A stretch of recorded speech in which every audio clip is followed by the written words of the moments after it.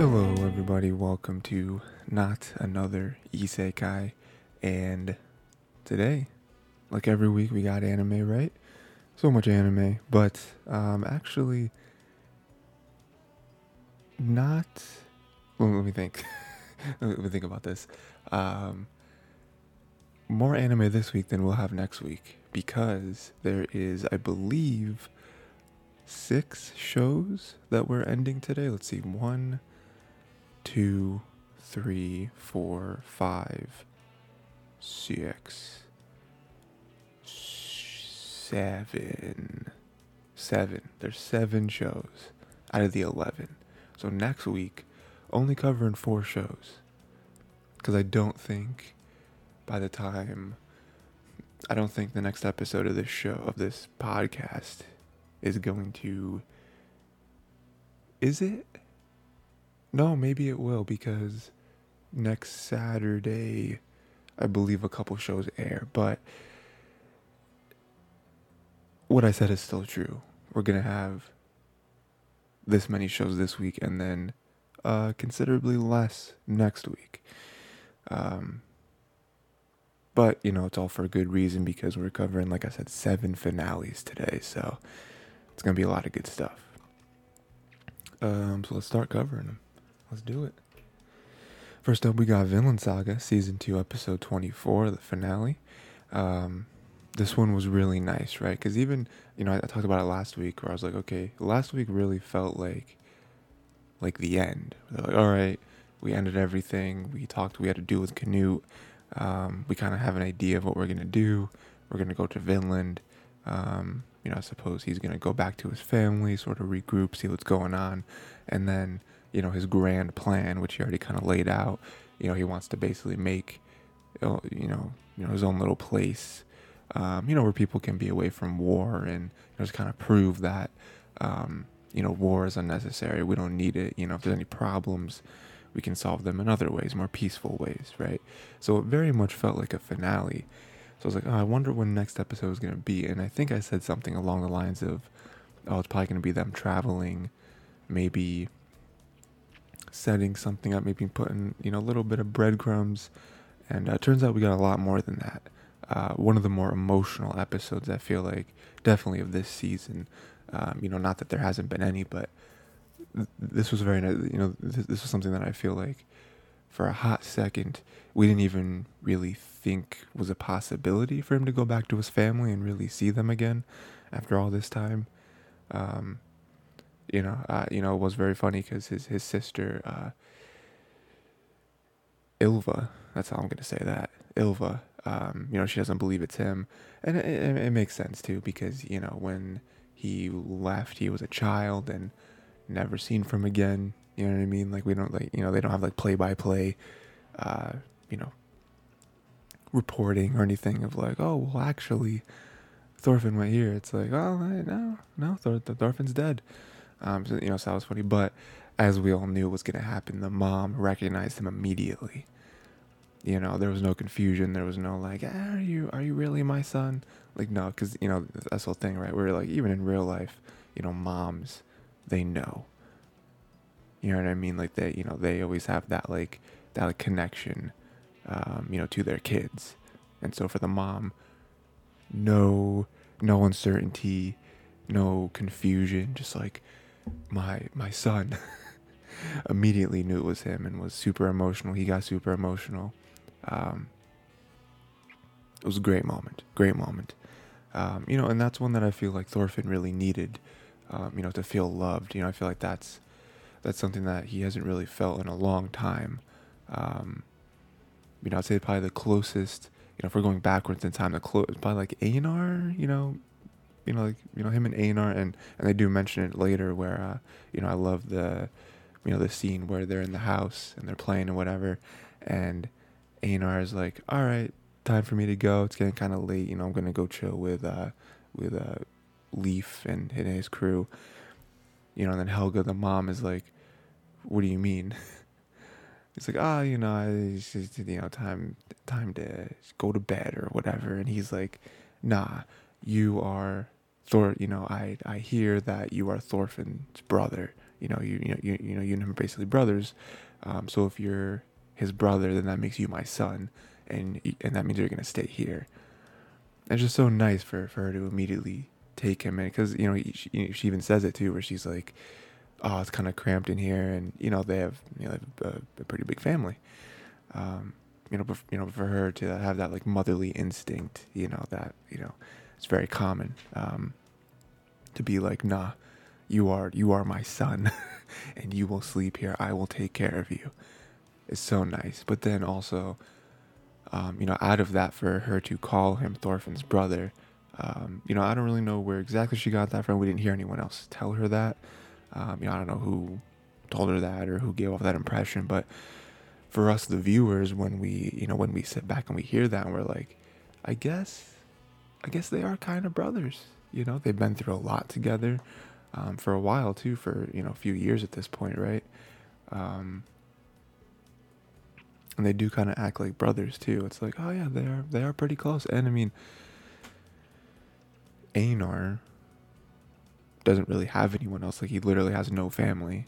Um, and Thorfinn, I mean, at the time, probably thought he didn't really have any family either. I mean, he imagined his mom and his sister are probably still alive, or at least hoping. But I mean, Einar knew they weren't.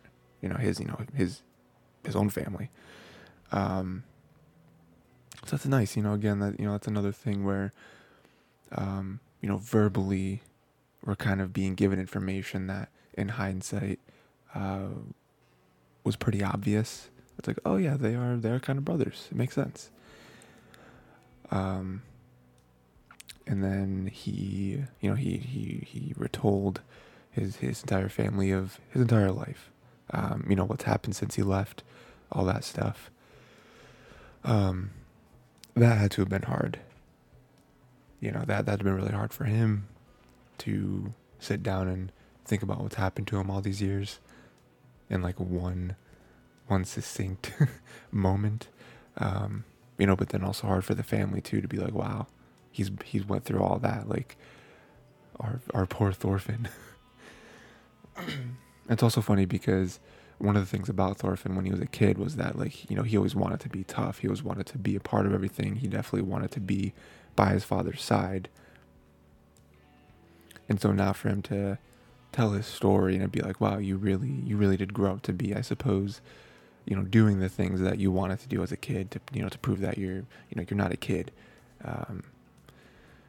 It does end with them kind of reinforcing his plan, want to establish a country in Vinland, and everyone's on board. His whole family. Leif is there to give some very needed expertise. Yeah, and then it ends with him, a big change, shaving his beard, cutting his hair. New Thorfinn. So very, very happy about that. Very much visually setting up next season. We got another season. So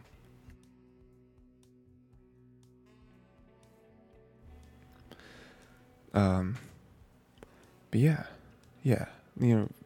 Like I said, I wasn't really sure what a finale was gonna be after last week, but I think this one was really nice. Him reuniting with his family, him kind of finding some place that feels like home, that he can have as a home base.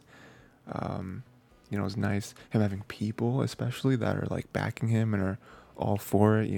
The mom to be all in and be like, you are your father's son, and then for Thorfinn to really realize that as well, where he's like, looking back on it and in hindsight, this is what my father wanted to do. This is what he was building towards in his own life. And as a kid, I didn't see that. But now I'm like, yeah, like I truly, I kind of got here on my own, but I am following in his footsteps. It's perfect. And so, very happy for Thorfinn. Very happy for Einar as well, because, like, he kind of has a new family, I mean, obviously nothing will replace his actual family, but for him also to have love, for him to have a group of people that will accept him as like you're part of the family now is so good for him, and I feel like so needed for his character as well, because there are a lot of times where he, rightfully so, very angry, sees red a lot, and people like Thorfinn have to kind of hold him back, and obviously I think a large part of that is rooted in what's happened to him his whole life. um, so for him to now have this kind of support group, that he never really thought possible, very important for him as a character. And yeah, now we truly know this is the finale, setting up season 3. I don't think season 3 has been confirmed or anything, but I mean, it's got to happen, right? Although season 2 came out quite a bit after season 1, so I'm interested to see if we actually get a season 3. But yeah, it is very funny how different this show got, where I feel like season 1 was very much like we're in the war, we're in the battles. Season 2 was more taking a step back and sort of reflecting on the world. And now I feel like season 3 is going to be super like almost political in a sense, where they're going to have to get these connections. They're literally trying to establish a country. Very interesting. So overall, great season. Very much enjoyed it. 24 episodes, so we got 2 cores there, and it definitely needed it. Came around on the Thorfinn character. I was like, I don't know if I want to see like pacifist Thorfinn, but great job there, and very excited for season 3. Next up, we got Hell's Paradise, episode 12. I believe the second to last episode. I mean, we'll just get into it. I think the biggest sort of piece of information of this whole episode is the one Tenzin being like, there's no elixir. The elixir doesn't exist. That's something that humans just kind of created, and they were like, oh, there's got to be an elixir of life on this island. We're like, no, it doesn't exist. That's a pretty big bomb. Tenzin could be lying, I suppose, just to kind of mess with them. The elixir could exist, but maybe not in the form that like humans believe it is. Maybe it is just Tan, or whatever it is, the thing that they drink. Maybe humans can't drink that. So like, well, there is an elixir, but not in the way that you're thinking, and not in a form in which humans can take advantage of. So I'm not really sure there. But there not being an elixir is huge, because I don't really care about any of the humans, like the emperor or whoever. Like I don't care about them. But if there is no elixir and there's nothing they can bring back, very sad for Gabimaru, because his whole thing is, well, I need the elixir because I need to get pardoned so I can go back to my wife. So yeah, I don't really know what that would mean. I do like Yuzuriha. We're kind of jumping ahead a little bit, but she says that this whole place is like made of gold, and she's like, well, no elixir, but we bring all this gold back. Basically the same thing. So I do really like that, of like problem solving, of like, well, if we bring all this gold back, it'll basically be equivalent to bringing the elixir back, and they'll have to pardon us. Yeah, but that that idea there, I think, is something that they are going to play with. I think they have to in a second season. I don't know if we'll get one. Even next episode is the finale, so I'm sure we'll see a little bit of something. But I feel like if there truly is no elixir, that they can bring back, that kind of changes the whole course of the story. And like, if we do get a season 2, it'd be very different from season 1, I feel like. So and then basically this this whole episode is just them them fighting the one Tenzin. Some cool stuff here. I do like the Yuzuriha character a lot more. I feel like I was kind of just indifferent towards her. I was like, oh, she's kind of snarky, which is fun. But other than that, like, there's really nothing to love about her character. We don't really know a whole lot about her character, but I feel like this fight scene really upped it for me. Where it's like, oh, I mean, she's another shinobi, and she has a lot of like Naruto comparisons. You know, I have a soft spot for the Naruto show. You know, so for her using the whole like substitution thing, I thought, oh, that's a Naruto. That's like the Leonardo DiCaprio meme where it's like, oh, that's um, but then her like like drinking the whatever and then having like the weird poison slime thing, I thought was really cool too. Oops, I hit the mic. I don't think I picked up. Yeah, I thought that was really cool too. Just like, oh, she can use that, like it like traps foes, but then it also like burns them or whatever. So it's like that's a pretty interesting sort of like power, I guess. And then another character that I think that they keep making better is Sagiri. Like she has like her like little breathing technique, which makes it so her Tao like strengthens very much in very brief amount of time. So she's able to like cut the tents and it doesn't regenerate because she cut it with a certain level of Tao. So that was cool. But then yeah, they are able to kill the Tenzin, quote unquote. Very happy. I feel like in that moment, anyone watching the show is not like they did it. They killed him. They did it. It's like no way that they did it. That was way too easy. And not easy because I mean they're pretty battered, but like in terms of like Gabi Maru having to do what he's done to, you know what I mean, or like I mean even what the one brother had to do to just fight the Doshi is like, come on, there's no way they're dead. And that's true because then then Senta dies saving Yuzuhira, so that was really sad. A character that they did a good job in this episode of like building him up enough to make it sad. I don't think I'm like super torn up about it. Like it'd be different if like Sagiri was the one who sacrificed himself. Like, oh, that one is gonna hit. Senta, they did enough for it to hit enough, but not in the sense of like, what are we gonna do? you know. And then the one blind guy. I don't remember his name, but he has like the cuts over his eyes. Him coming out of nowhere, and that now he has joined the fight. I think that's gonna be really cool. Because he's super dope. So, but yeah, that was pretty much the whole episode. Them just kind of, I mean, really the whole episode was them fighting the one Tenzin. Really, again, really cool fight scene. Them three kind of working in tandem together. I think that was interesting because they've never really done that before. And yeah, again, the big bomb of no elixir again. Is it them just kind of messing with them? Is it real? Is it not right? I don't know.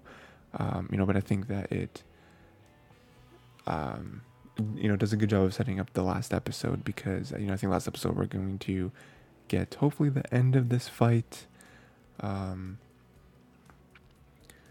Hopefully like Abimaru and them maybe meeting up and them all kind of meeting up in one place and I don't really know if there's like one big, I mean, this will probably be like the big fight of the last episode, but them kind of then cooling off and then setting up a second season, obviously.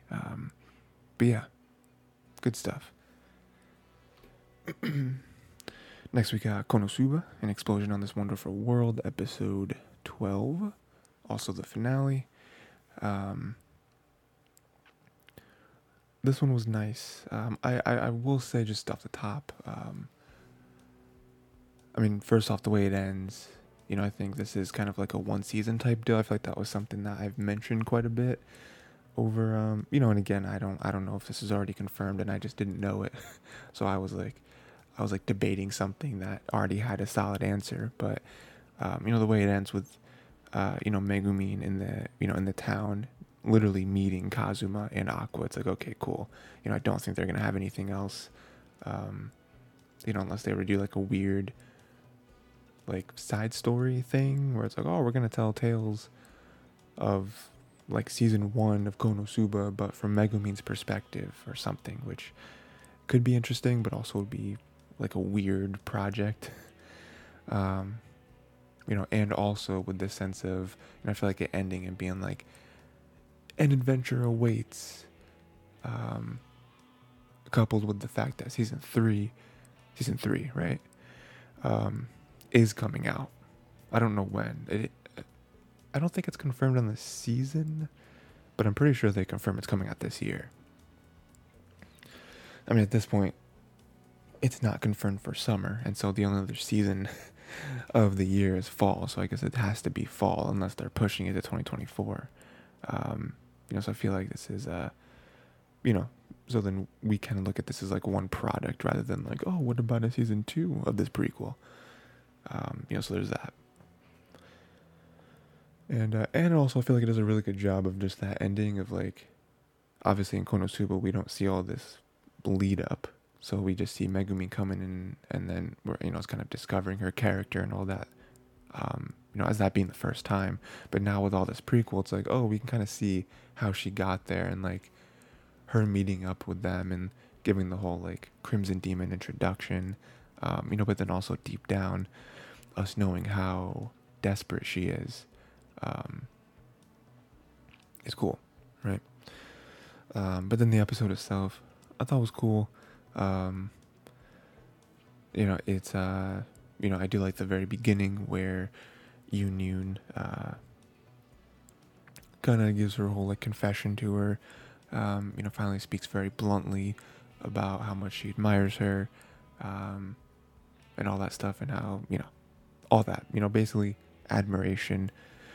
And then she hit her with the sleep spell, which I thought was funny, which I didn't realize. See, I thought, okay, so Megumin was awake the whole time, right? And so she hit her with the sleep spell, and I was like, oh, Yoon actually knew that she was awake the whole time. That's why she hit her with the sleep spell, because then the whole point was to keep her asleep. That way Megumin stays in bed while she and her new party go and take out the demon, right? Doesn't want to put Megumin at risk or whatever. But then you realize later that, oh no, she was going to hit her with the sleep spell anyway, to like keep her asleep basically. Because then, Megumin reveals that she was awake the whole time, and Union is super embarrassed about all the stuff that she heard. So that was funny. Again, just another moment that perfectly encapsulates their relationship. Yeah. And then Megumin wins. Megumin uses her explosion magic. I like, again, it's a very Konosuba thing for Megumin to be gearing up her explosion magic, because it takes like a year to get ready.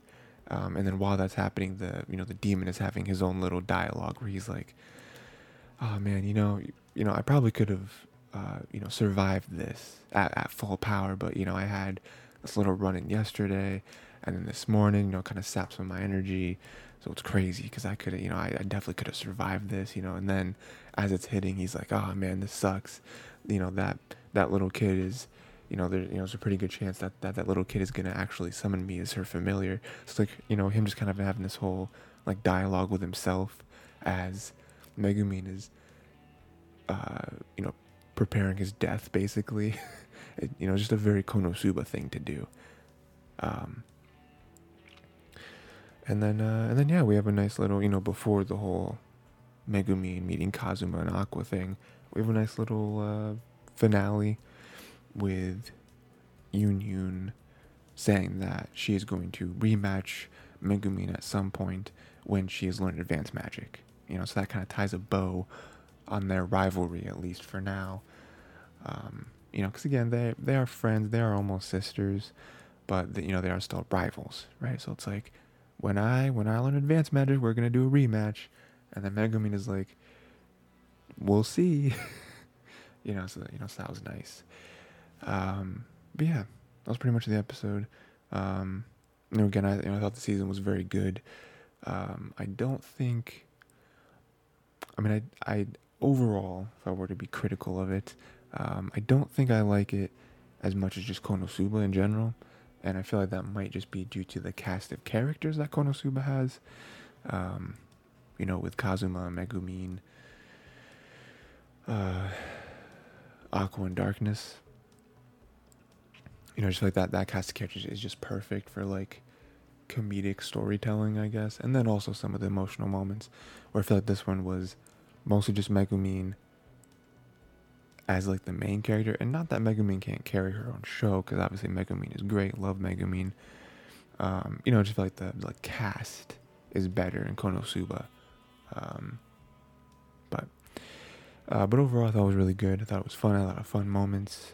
You know, and getting to know the whole Megumin character, I thought was cool. So overall, pretty good. And kind of get you back into Konosuba a little bit. Ready for season 3. Very, very ready for it. Next, we got My Love Story with Yamada Kun at level 999, episode 12. Also the finale, which is, let me tell you. Oh man, let me tell you. Such an upsetting finale. Not that it was bad, but that it was, I mean, you know, it wasn't bad actually. It was bad, like, in my heart. Because, okay. So it ends. Okay. Alright, everyone. Let's just calm down for a second.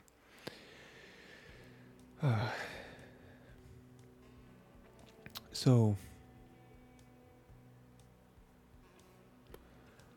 I mean, I guess I'll just run through it because, like, the whole episode is basically the end. So, we have a nice little setup in the beginning, right? Where Momo and Eita encourage Akane to confess, right? They both know who they're going to confess, who Akane is trying to confess to. Oh, man.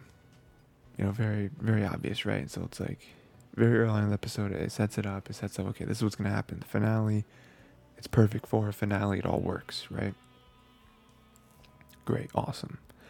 Then we move on to Yamada kind of rushing, he has to get to like cram school or whatever, so Akane doesn't really have a chance to talk to him because, you know, it's kind of a, you know, very emotional thing, you know, to then do that in public in a big crowd of people.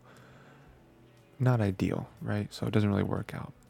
So it's like, we missed our chance. That sucks. But we're still very early on in the episode. I'm sure we'll get another opportunity. And then, so then right there, I feel like we're sitting and we kind of have this fake out of like, Akane's finally ready. We know Yamada was never going to do it. That's just not who Yamada is, right? So, you know, Akane definitely has to be the one to do it. And so that kind of like fake out there where it's like, she's ready, she's doing it. We don't get the chance. But there's still a whole lot of episode left. We can do this.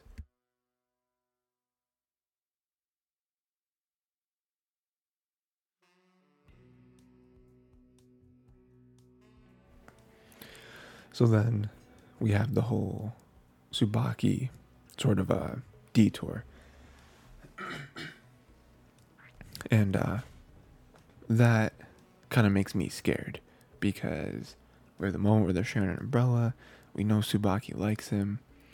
And so I'm afraid that Tsubaki is going to confess to him and maybe Yamada. I don't know, actually. Because, because we do have that moment where that happens, right? Where we have a great moment where Yamada hands her the umbrella and runs away because because he's going to run to the station.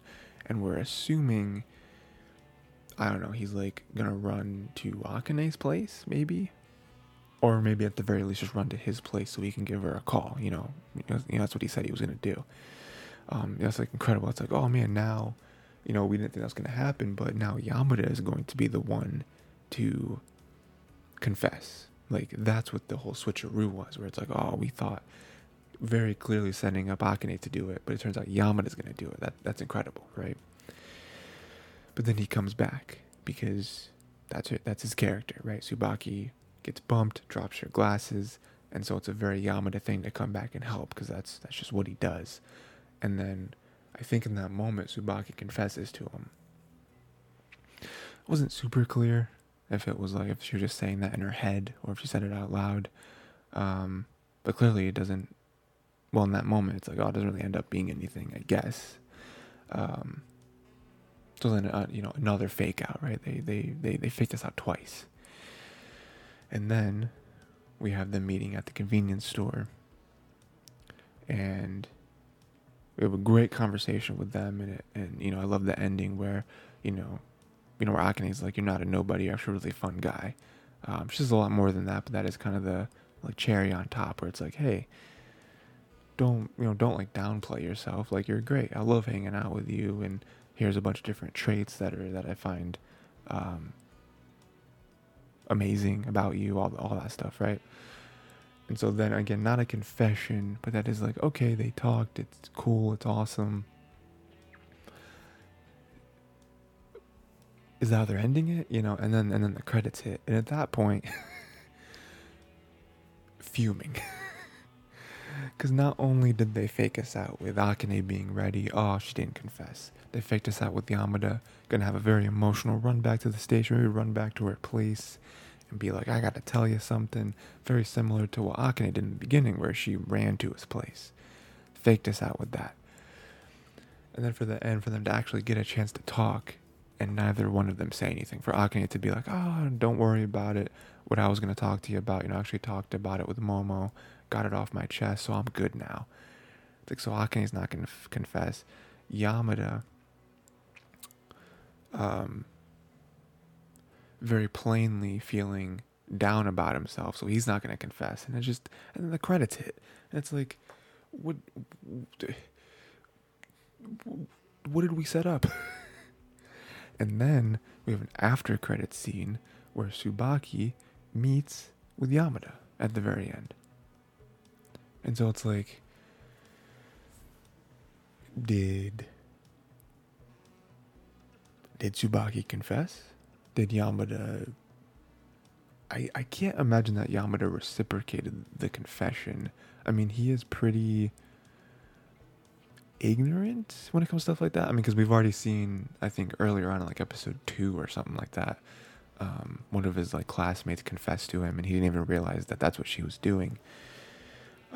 Although over time, especially hanging out with Akane and stuff, maybe he's gotten a little bit more in tune with people and stuff like that. So maybe he did actually recognize Tsubaki's confession, if that is what she did. But I can't imagine that he reciprocated it, because I don't really think he likes Tsubaki like that. He barely knows her. And I feel like, on top of that, I think he does know that he likes Akane.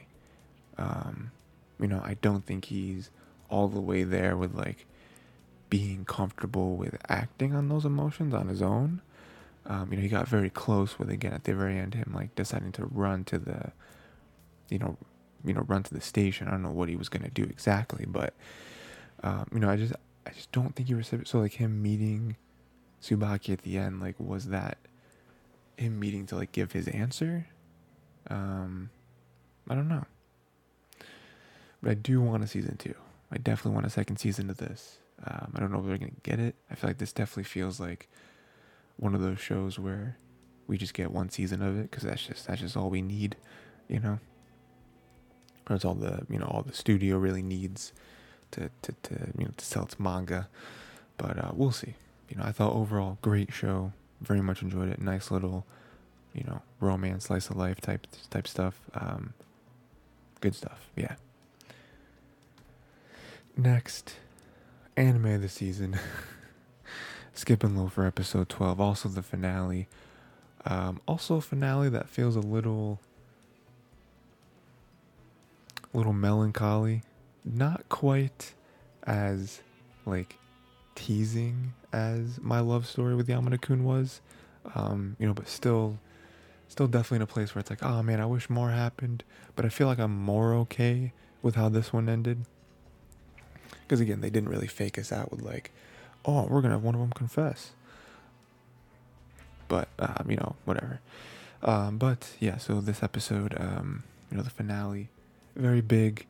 We did have the whole Ririka and the mom type thing happen. That was tough. Because I don't know. I mean,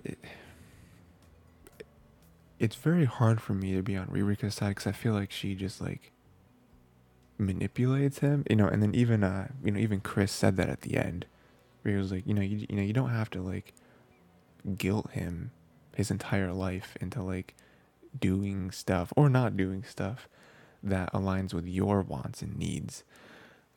Not exactly what he said, but basically what he said. Um, but then also, it's kind of hard to be on the mom side too, because even with this episode by itself, you realize how not close they are. And so it's like, oh man, does the mom like kind of distance herself from him?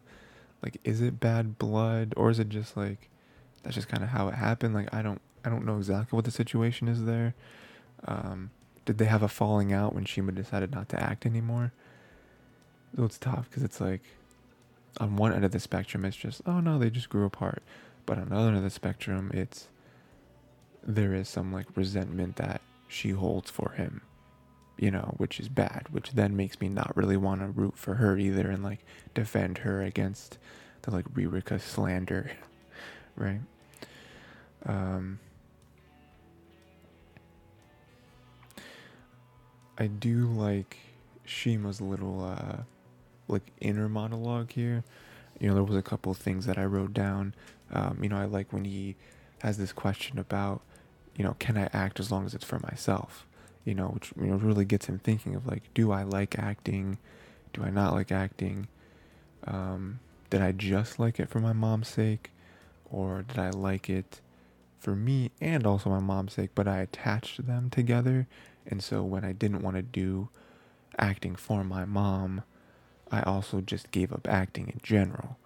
Um, a lot of different feelings, a lot of different like, you know, something that he's definitely gonna have to think about more in his own time. Um, can I act as long as it's for myself? Is this something I want to do, right?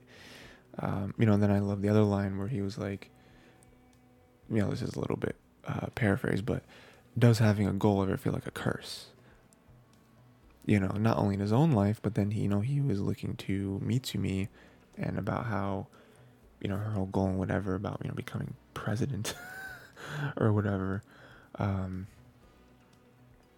And seeing how there's multiple times where she feels exhausted or, kind of worn to the bone, that sort of thing, stressed out. We saw the moment where, she maybe took on more than she could handle, and then, she overheard a couple of the girls being like, oh, I don't know if it's actually going to get done, so that kind of hit her really hard about how, like, she failed, so, like, that moment right there, like, does having a goal or feel like a curse? Is it better to just not have a goal, to just kind of live life and see where it takes you? Which is kind of what he's done, but then him looking into the whole acting thing, it's kind of making him think again. So, but then that whole like shining example of Mitsumi, not only in the bad light, but also in the good light of like, but she just seems so happy, and she, so again, love getting into his character and like seeing him kind of wrestle with this stuff. And then for Shima to confront Ririka and say that he is enjoying his school life. And him basically asking her to forgive him, I suppose. And I guess, I don't know, I feel like we still never got like a full, just like a very clear answer as to what happened between them. But from what I gather, like, they were both in the industry as children, and they, Shima got like,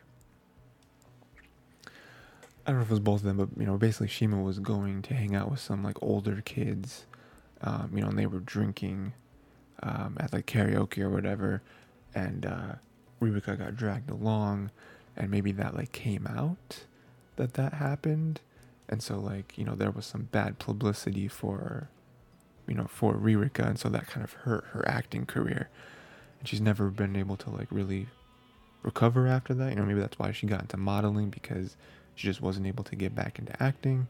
Maybe something that she was her lifelong passion, and then never really was able to get back into it, which really hurt her. something like that is kind of what I'm imagining happened. So that's why she would always blame Shima, for it. But, I do like this moment where he stands up to her and is like, listen, I'll still be there for you. I'll try to help you as much as I can. But he doesn't really say this, but he says it without saying it, where it's like, I'm not going to let you drag me down anymore. I'm not going to let you guilt me into not enjoying my life, basically.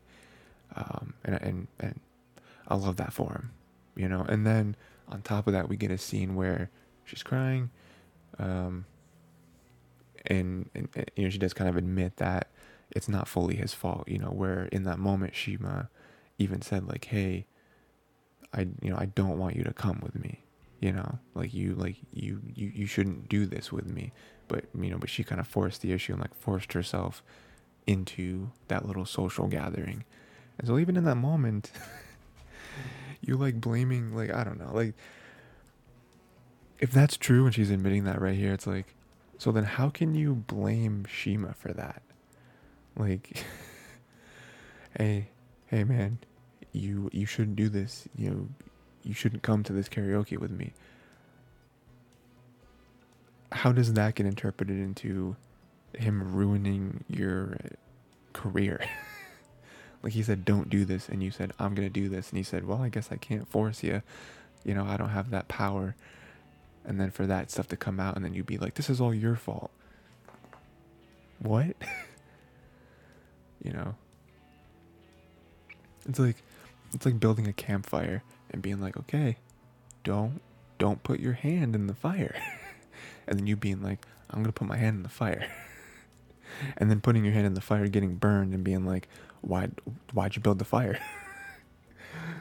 Be like, what do you mean, why'd I build the fire? I told you not to put your hand in it. You put your hand in it. You can't blame me for the fire existing. That doesn't make any sense. So, and then, yeah. And then we just get good feelings at the end. Good stuff. The friend group, which I love very much. I love their friend group. Them planning a little study sleepover. They're gonna plan a regular sleepover, but Mitsumi's like, but we have finals. So they plan a study sleepover to get Mitsumi on board, which is funny. Can't wait for that. Hopefully we get a second season of this. I need a second season of this. Just that little sleepover, that'd be fun. And then also, we get Shima at the end. Tried about 3 times to get, to get Mitsumi's attention. Maybe, I don't know if he was directly planning on like a confession right there. I think, I think it was definitely on his mind. Doesn't happen though. And, we just get a nice little moment where he smiles at her, she smiles back, and that's kind of all we needed, I guess, for that moment. And then even us to jump into Mitsumi's mind and like realize that she's happy that she spent, that she's able to spend time with Shima, and that Shima like takes time to be with her, I guess, and like takes time to like think about her and like be thoughtful, and I don't know, all that stuff. So that's really cool. Yeah, no, great, awesome. Again, I really need a second season of this. This will definitely be one of those shows where, I do read manga from time to time. I haven't actually read manga in a while, but definitely a fan. This is definitely going to be one of those shows where, like, if we never get a season 2, I got to read the manga. Because this is great. I think it will, though. I feel like Skip and Loafer got pretty good reviews this season. I feel like it was pretty popular as well. I mean, again, as popular as you can be with the sea of all these sequels this season. But I just feel like that in itself just kind of shows how good it was. Because like when you have the sea of sequels that everyone's excited for, if any first season does stand out, it's like, oh, it really had to stand out, right? But yeah, great season. I joke about being anime this season, but like, especially if we take out all the sequels, because you being a sequel is kind of cheating. Skip and Loafer might be my favorite show of the season. So Next, we got Heavenly Delusion, episode 13. Also the finale. This is one where, I don't know. I will say overall, if this does get a second season, I think there's a good chance. I don't think I'm going to be super keen on jumping into it. Just I feel like overall, very weird show. I'm not mad at weird shows, but I don't know. I just feel like there's so many questions that the show brings up. Not enough answers. Just kind of like lose the plot a little bit, or just like, okay, what's happening exactly? What are we trying to get towards? I mean, even like Maru, they'll like them end and be like, next stop, heaven, and I'm just like, we're still in at heaven. What are we doing? Why are there so many pit stops? You know, a lot of times it's like, oh, it's not the destination, it's a journey. It's like, yeah, but the journey, pretty important. Or sorry, it's not the destination, it's the journey. But the destination, pretty important. I want to see the destination. And then even with this other thing of like, oh, there's this weird like incubation orphanage thing. Just like, what is this? How does this factor into everything? That's all I'm saying. I will say this episode was pretty good though, pretty emotional as well. So on the whole orphanage thing, the whole like kid thing, Tokyo had twins, it turns out, but they're only getting one back. They're not going to tell Tokyo that they had twins, because they're going to keep one for research and experimentation, I'm sure. Very bad. But then they do have the other kid, and it sucks because the director, I suppose, didn't know this. And so the director sees the kid and tries to take the kid from Tokyo. But then Tokyo has these weird like web powers. So that's something. That's something that they didn't explain. And that's the last we see of the orphanage. So, again, more questions. We're like, what are they going to do with the baby? What are they going to do with Tokyo's baby? What's going to happen with the director? What are these web powers? Whose side is everyone on? What's going on with this test? You know what I mean? So, and then we jump to kind of the A plot. Maru rescues Kiriko. He just punches Robin super hard over and over and over again. Very satisfying because we know, pretty heavily inferred as to what Robin did to Kiriko. So for him to kind of get that is just justice, But Kiriko does stop Maru from killing him because it's like, hey, don't kill him, which is very, very strong of Kiriko because, I feel like in that moment, part of her wants him dead, because of what he did to her. But it's also like, but I kind of like grew up with Robin and everything, and, Robin's pretty important, so it's tough,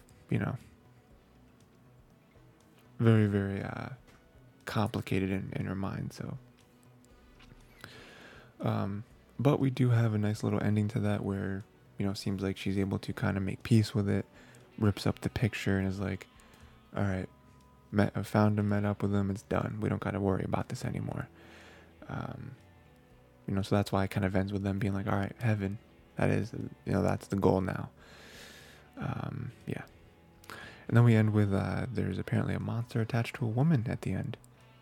Don't really know how that plays out. I'm kind of messing with Robin a little bit. Robin isn't there when that crew comes in, so I'm not sure if like he was taken by somebody or if he was able to like recover and he went somewhere. I don't know, but I'm sure we'll see him again because presumably he's not dead. So, yeah. That was pretty much the episode. Like I said, not a show overall that I think I'm going to go back to. I think it definitely had its moments where I'm like, oh, super into this. But, I feel like it was one of those shows that was just kind of confusing overall. It's like, I don't really know what's happening. Some of these kids are like aliens or something. The one kid has like deer ears, and we just don't talk about that. I just don't know how all this connects. And, you're not gonna get all your answers in one season, but there's more questions than answers. And that's just, I don't know, it's kind of frustrating as a viewer, I guess. Again, I'm not saying that's like bad story or anything like that. I'm just saying that like it's not something that like I finished this finale and I'm like can't wait for season 2, so that's why. But anyway, Demon Slayer, Swordsmith Village Arc, episode 11. I thought this was great. This was also the finale for the season. The new season did get announced. I don't remember what it was called. Oh yeah, it was like, I mean, unless this was a joke, but I did see it, I think on Twitter or something, where it was like the Hashira training arc, I think. I don't know what that means. Maybe is Tanjiro gonna train to be a Hashira? Is that what's gonna happen? So that's pretty sick. That'd be pretty cool. Overall, that was a great season. I thought it was very fun. I will say, if I have any like critiques over the season, the one that does kind of jump out to me is Mitsuri. I do think that we were robbed just a little bit of Mitsuri. I wanted to see a little more for fighting. Maybe just a little bit more of her talking and kind of interacting with our crew. But other than that, I think that it was a very, very, very good season. So again, a lot of big fight scenes in this episode, so not like a lot to deep dive into, but great fight. Tanjiro is able to get his like total concentration with like the thunder breathing thing. Kind of learning from what is his name? The like yellow kid, like yellow and orange kid who like, he's like only good when he's asleep. So that was really cool to him, kind of like learning techniques from his friends. That was cool. Yeah, and then let's see what else happened. He's able to get the sword. Muichiro's there in the clutch, threw him the sword. So it's this like really, really cool sword. They still needs to get like upgraded, I guess, but it works for now. He is cutting off the head of the demon, so he cut off the head, right? And then that moment's like, this is great, this is perfect, we won, let's all go home. Doesn't work out though. Doesn't work. It's not as real as a fake head. And in this moment, we get one of the more emotional moments of the entire season, maybe the entire show, where so many different things are kind of lining up, right? Where it's like the sun is coming up, which is a big problem because Nezuko is still outside. She's not near the box, so she, sun hits her, she's gonna die, like a vampire. In some interpretations of vampires, not all of them. So that's very scary, right? And so it's kind of like this. He has to choose because he wants to save Nezuko, obviously, from the sun, but also we realize that the head is not the real head, and so the demon headless is still attacking some of the villagers, and so it's like I can't do both. Like everyone else around here that could help is not going to be able to reach Nezuko or the demon in ample time, and so and I'm also like beat. I'm also like way past empty, so I can't do both. And he can't choose. I feel like for the first time in the whole series, he doesn't make a decision. And so Nezuko makes it for him, and Nezuko kicks him towards the demon, and basically her saying like, save those people, don't worry about me. And that's very noble, very strong of Nezuko to do that and be like, I'm good. What? And very tough for Tanjiro too, because he gets kicked, and even in that moment he could have run back to Nezuko, but he does kind of have this like unspoken thing with Nezuko where he doesn't want to, but he's like, it's what she wants. And overall, it is the right decision. The selfish decision is to save your sister, but the right decision is to, as a demon slayer is to slay the demon and save the people who are in danger of the demon. You know? I don't know that I'd be able to make that decision. I feel like I would save my sister, but that's why I'm not the protagonist of an anime, I suppose. He wins, he cuts off the real head, saves him everything, starts crying. Nezuko, though, still alive. Not burning anymore. So that's huge, right? Because we're like, okay, she didn't die. I don't know how that's even possible. But then on top of that, she starts talking. Like real talking. She's not like a child anymore. She's also not a demon. This weird like demon child thing that doesn't know how to speak English, Japanese, whatever. Speak in general, right? She's able to speak. So now it's like amazing because, he was able to do both in the end. I mean, the one wasn't really due to him, but he was able to, both things were able to be true, which is awesome. She's not like fully healed though. Like, her eyes are still the weird demonized thing. And, she still has fangs, but she's able to talk. She's able to, sit in the sunlight. So I don't know that she's fully healed, but good stuff, right? Because I mean, that was the whole thing with me. With like her potentially dying, I was like, there's no way. There's no way they're gonna kill her off, because I feel like that's Tanjiro's whole reason for living, is to like find a way to cure Nezuko. He's like, there's gotta be a way. So like if Nezuko died, I'm like, the only way the show could really go on is if he still wants to beat Muzan, just for like revenge, I guess. Or just like in general, just staying a demon slayer to say, for like revenge, which I feel like a lot of demon slayers do, where it's like, demons killed my family, I'm gonna kill demons, so I guess that would maybe make sense. But in my mind, I was just like, there's no way they're killing Nezuko. There's no way. And they didn't. And then we do have a nice little cutaway to Mitsuru, who totally got bailed out by Tanjiro. She was 100% gonna die. But then the demon kind of dusted away because Tanjiro cut the main body, so that was cool. We find out that Muzan, I don't know if we already knew this, but Muzan was breeding demons. That's the whole reason why he kept his like race, his like species alive, was to like breed them and hopefully get these like different mutations to apparently get one like Nezuko, one that could survive in the sunlight. Because I guess his plan is to like absorb Nezuko so that he can survive in the sunlight in his demon form, I guess. I don't know. So that's crazy. Nice little ending with everyone. Everyone is happy and relieved and everything is great. So it's a nice little group shot there. And then we have a little ending, which I don't really know what the significance of it is, but we do visit Tamayo.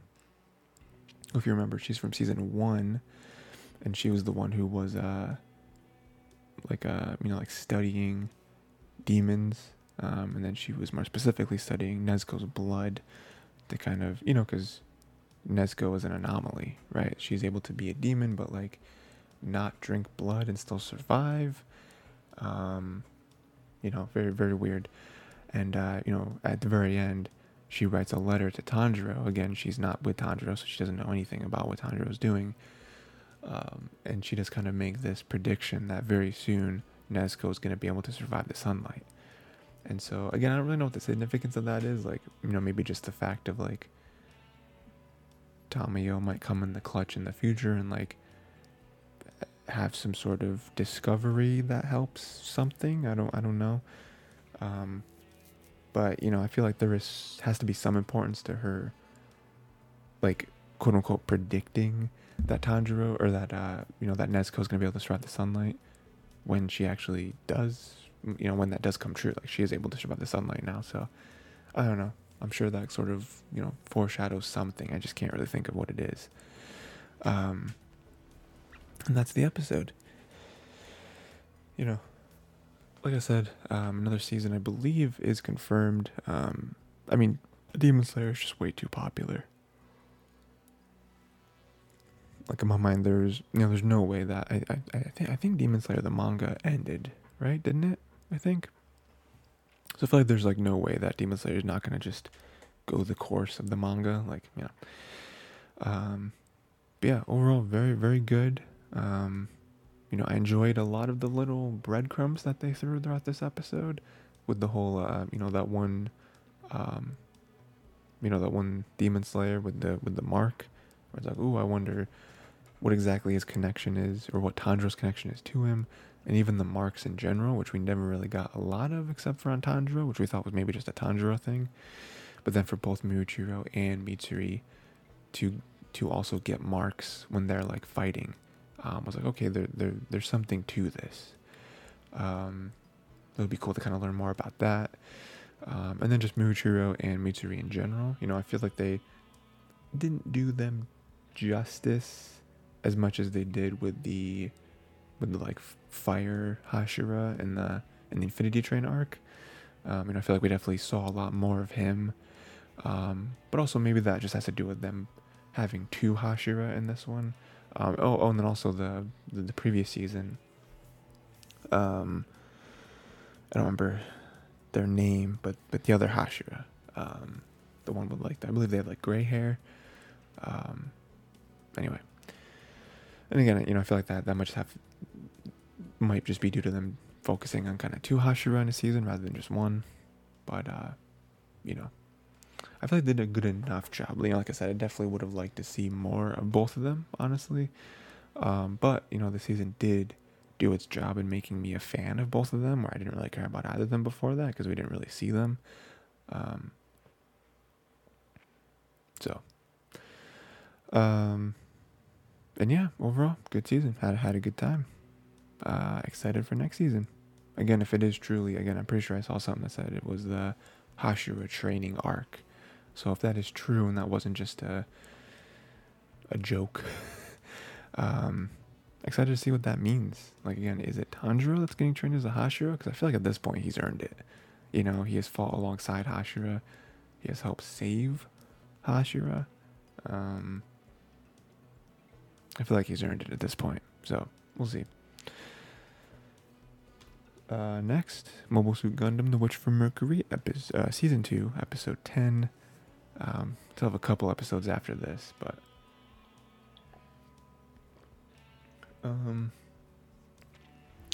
not too many like things happen in this episode, but I do feel like a couple important things did happen. We have a nice moment in the beginning where Suletta beat Ghoul in a little fencing duel. Very much a scaled down version of their mobile suit duels that they have, but and that was basically to become the like champion. I forget exactly what it's called, but like the champion. Suletta beat him, which was funny. And that was him kind of like not really giving it to her, but basically being like, all right, you won, so now I'm gonna let you kind of take the lead and kind of bringing me Miurina and all that stuff, which was nice. Very much turned around on the Ghoul character. I didn't love him so much, especially in the beginning of season 1, maybe like the first half or so. And then Suletta and Miurina have a little chat. Didn't write down everything they said, but basically, the gist was, Suletta not really being sure about what she's gonna do, but she feels like it's the right thing, and Miurina being super down on herself, not wanting anyone else to get hurt, not wanting to fail, all that stuff, but them kind of coming together at the end and them being able to rely on each other. One thing I also did really like was when Miurina does open her door. I never really noticed it before, but I guess Miurina is shorter than Suletta. But me kind of really realizing that for the first time, I guess. But then also her looking very disheveled and very much not in a good state. I feel like this is the first time where we see Suletta kind of being the strong one, and Miorine being the one that needs someone to like lean on. I just like that like switch of dynamic, where it's like previous to this, Miorine was always a strong one, more outspoken, more like this is what's happening. I have a plan. And then Suletta kind of being the one like, okay, cool, that's what we're gonna do, or oh yeah, however I can help, I'll do it. But then right in this moment, it's flipped where it's like Miorine needed the pep talk, where it's funny because in that moment, Suletta coming there being like, this is what I'm gonna do. I'm gonna go confront Eri and my mom and all that stuff, and then Miorine being like, I'm not one to give, a like convenient pep talk. And in that moment, it like flipping and it being like, well, Suletta maybe didn't come there to be given a pep talk. Maybe she went there to give you one. And it worked, so it's very nice moment. I do really like their relationship. I think that they are stronger together than separated. So, and then we just have kind of the very end where Suletta is going crazy.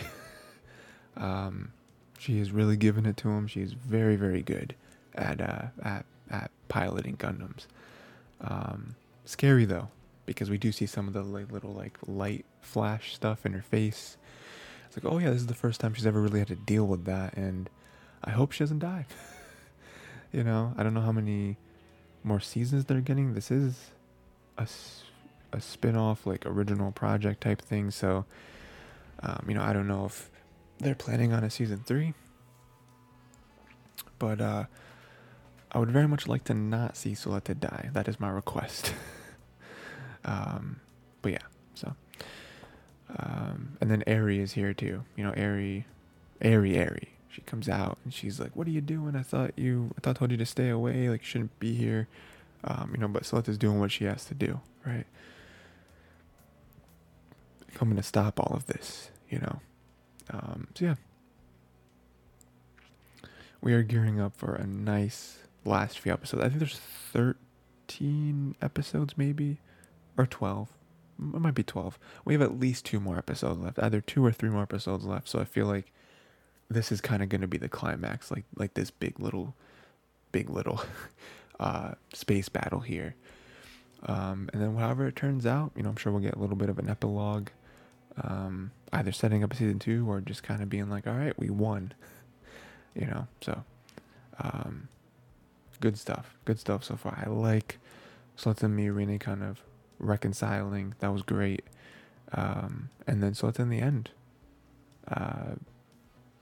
confronting Eri and her mom and being like, nah, this is not going to go the way you want it to. So we'll see how that goes. Next, Insomniacs After School, episode 11. This was good. This wasn't the finale, was it? No. I think we still have 1 episode left. Yeah, 1 episode left. This one was great. This one was basically just Magari and Akemi just like living together, just like doing normal like couple stuff, which I thought was fun. I like the beginning where they say that they're not sleepy, so that means they're invincible. They feel invincible because while everyone else is sleeping, we're still awake and we're still getting stuff done. Sleep will not take us down. I thought that was a cute moment. And then like I said, them just kind of living together, them going shopping, them cooking, doing laundry, doing all the errands and stuff together, just like they are a nice little married couple. I thought was great. And it just kind of teases us a little bit where it's like clearly they like each other, clearly like they just need to be together,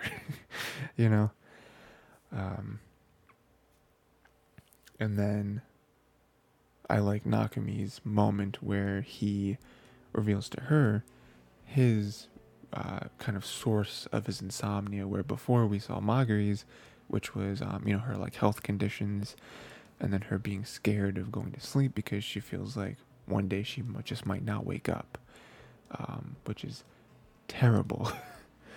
But then Nakami kind of revealing his answer and him like not really being, him kind of having like a less concrete answer, but his answer being like,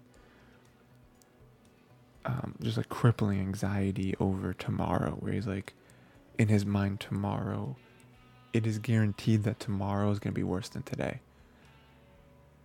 So like the morning being the scariest thing to him, and so him just not going to sleep and being like, oh well, if I don't sleep, then tomorrow will never come, and like him getting super emotional and like crying and all that stuff is tough, and like that's like such a tough thing to battle.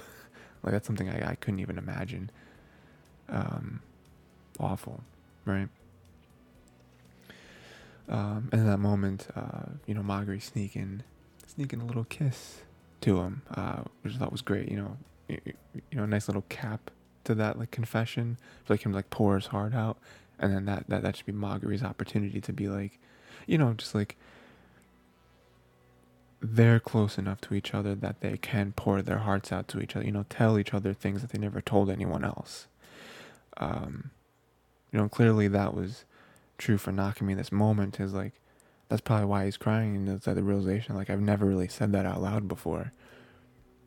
It's awesome, and the kiss, and then be like super embarrassed, and then whatever, right? Then him like fall in the lake and all that stuff, and then there's a great moment where Nakami kind of starts to want to talk about it, and then Magari's like, why don't we just live life, and then once our little like vacation ends, then we can kind of come together and figure out what this is.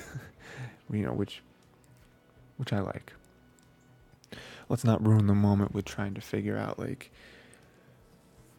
what our relationship is. Let's just kind of enjoy the rest of our vacation as we have been up until this point, which is great. Yeah, that's basically the episode. I really enjoyed this one. Again, them having all the nice moments in the beginning, them having the emotional Nakami confession, and then for them to kiss, and them kind of, again, like non-verbally confess to each other, and then I think next episode's last episode, so that this episode sets up a great finale where hopefully they do kind of confirm it with each other, and yeah, good stuff. Next we got Oshinoko, episode 10.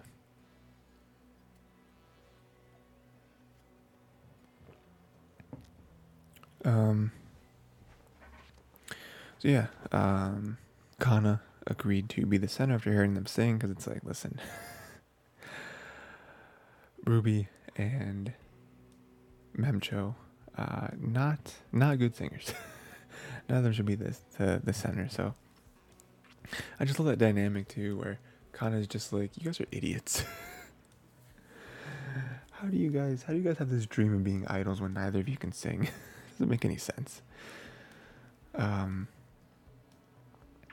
And then we have a nice little training thing, which very much sets up the last episode, which is next week. Next episode is the last episode of the season, where it is their like performance, right? So this is a whole like training episode, right?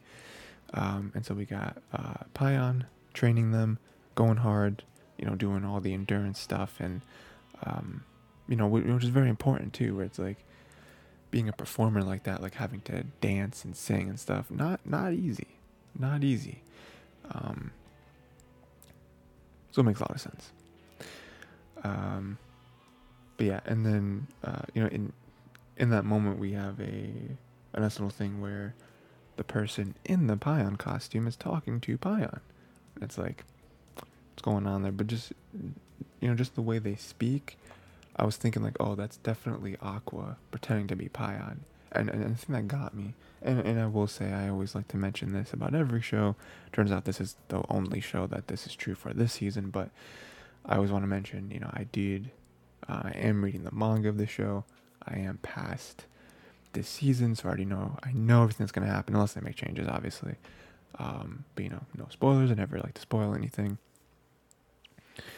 But I will say, again, maybe this was embedded in my head and I didn't actually, figure this out. But, the one thing that did kind of tip it off for me was when Payan was like, I still just don't understand why you had to dress up as me. Like, I'm sure if you just did all the stuff you're doing as yourself, they would listen. But then the fake Pion was like, no, she would never listen to me.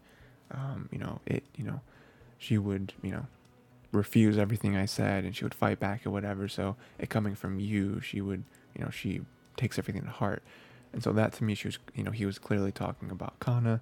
And so that to me made it as like, oh, this is Aqua, because Aqua knows that if he would come to them, but specifically Kana, and say, okay, here's what we're going to do, Kana would say, no way. Because Kana right now hates him. She really loves him, but she hates him. So that makes a lot of sense. And then we see at the end, or towards the end, Aqua with the Pion mask off and kind of like sweating and stuff and whatever, and Kana catches him. And so that changes everything. There's no confrontation. I feel like there might be one. I don't really remember this. If it is just kind of lets it slide and never really brings it up, or if Kana at some point does say, "You were Pion, you tricked me," or maybe you tricked us. Maybe it's a group setting. I don't know. But I think that really hits her. Yeah, so that was cool. And then we have the very end where again we're getting a lot of Kana fans are eaten, right? Because we have Kana with her little confession here where she's nervous because she feels like she's failed her whole life. And her failing at this doesn't really scare her. Her failing at this and then in turn causing people around her to fail is what scares her. So she doesn't want to drag Ruby and Memcho down with her own failure-ness. Which is just very, very telling of her character, right? But I do love Ruby in this moment where Ruby's just like, what are you talking about? And then her, her kind of trying to comfort her by saying, listen, I don't really know too much about your acting career, but right now you are a rookie idol, just like me, just like Memcho. And so us failing, it's kind of expected for us to fail. You know what I mean? Like, we are rookies. This is literally our first performance, And so I love that because basically what she's saying is that, like, you're trying to take everything you've done and just put it all in one bucket of your life, which obviously that's you, that's your life. So it makes sense that you're doing that. But to kind of help you out, it's like, that's all acting though. Like, this is idol. Like, you can't take your acting experience and be like, I should be an amazing idol. It's like, no, you're just starting out as an idol just like me and just like Memcho. Like, if we fail at this, you can't say, I knew it was going to happen because I failed so much as an actor. It's like, that's not how failure works. You don't just fail at everything. You know what I mean? Like, you can't drag your failures from one field to another field and say, there's a connection there. No, it's two completely different things. So for, Ruby to kind of break it down like that and be like, you're a rookie idol. We're all rookie idols. If we fail, it's expected. We just have to keep trying, is nice. Very smart by Ruby too, whether that was intentional or it was just her being genuine, or both. It's great. And then the very, very end, we do clearly have the setup for like, okay, episode 11 is going to be them performing, and I can't wait. It's going to be great. I don't actually know it's going to be great. I'm sure if I took the time to like remember how the performance goes, I'm sure I could remember what's going to happen, but just based on this setup, it's like, I don't know. I mean, if I had to make a prediction and try to be as like genuine in my prediction as possible, I would say I don't think it's going to be perfect. Because wasn't it just like, how long have they been training for? Wasn't it only like a few weeks? I can't imagine they're going to get up there and people are going to be like, yo, Beat Komachi is the next best thing.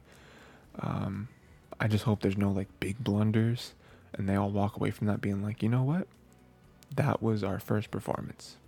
That would be, I think best case scenario and like most realistic, where it's like, that wasn't amazing. That wasn't like, a performance everyone's going to talk about for the next generation, but we didn't mess it up, and that's a pretty solid foundation, right? So Yeah, that was episode 10. Very much gearing up for the finale, and I'm very excited for it. Can't wait. Lastly, we got Kubo Won't Let Me Be Invisible, episode 12, also the finale. So yeah, not too much.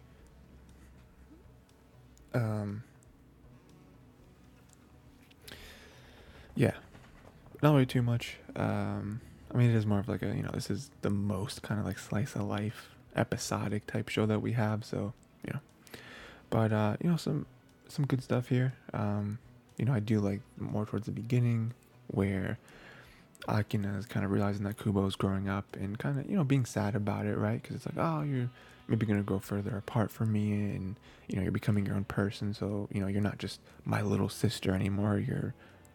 You're a independent person, right? So it's, kind of a sad moment, but also kind of a proud moment, right? And then I do like how, Kubo does it.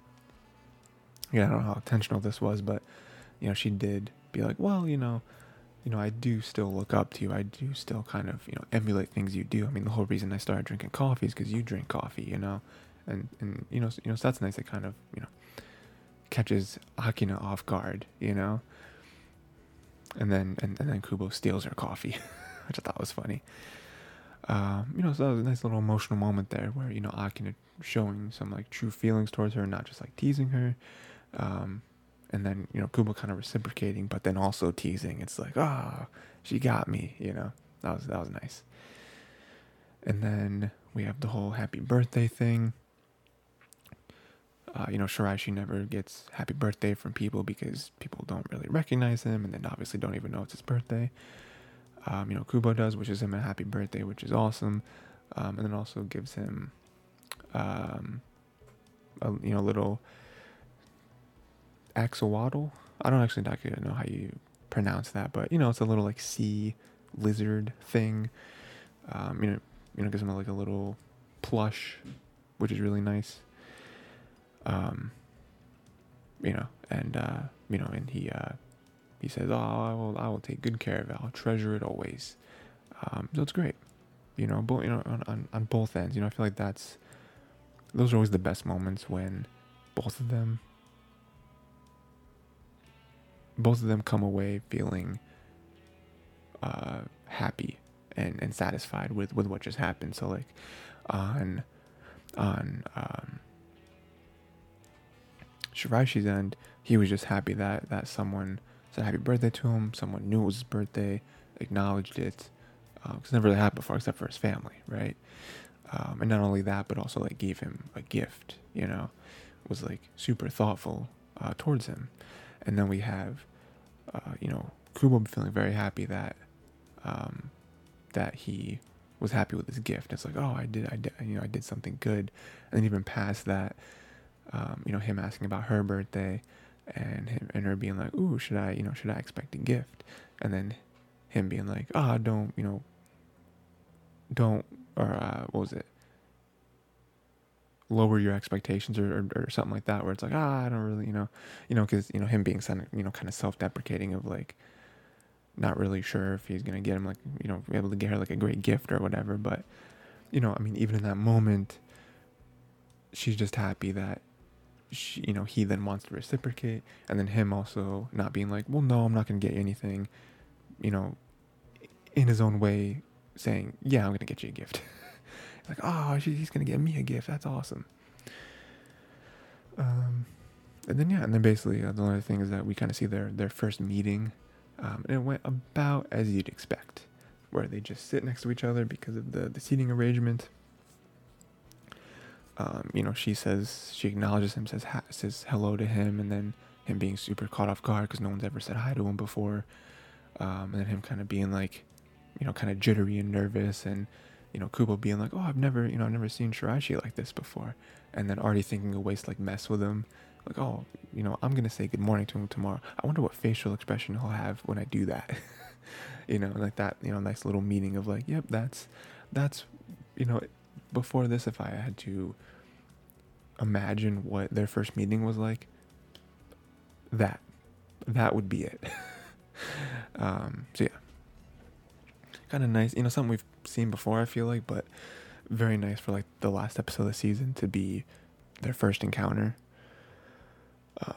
Very nice. So again, another show that I hope we get another season of, just like more moments.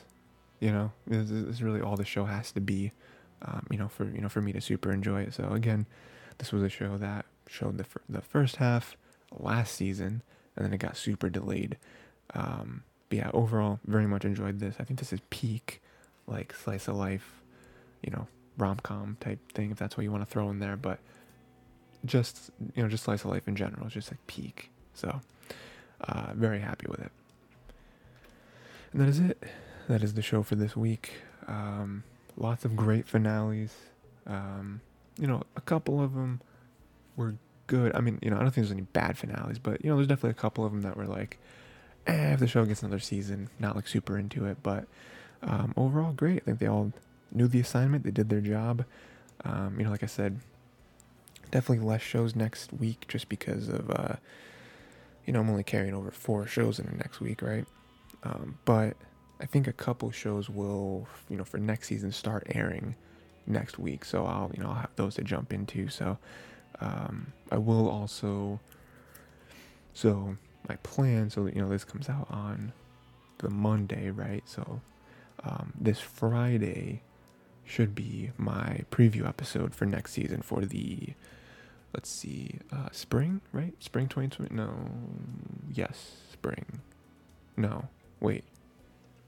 Everyone calm down. Summer 2023, because we're in spring right now, right? So the summer 2023 season, I should have my preview episode up for that, so we can talk about all the shows that are planning to be covered on this podcast. It'll be a good time. So yeah, until then, let me know what some of your finales that I covered, so far here, which finales you're looking forward to. And also, I guess it's more appropriate maybe for the preview episode, but even for this one too, let me know. Let me know which shows from this summer that you're looking forward to the most.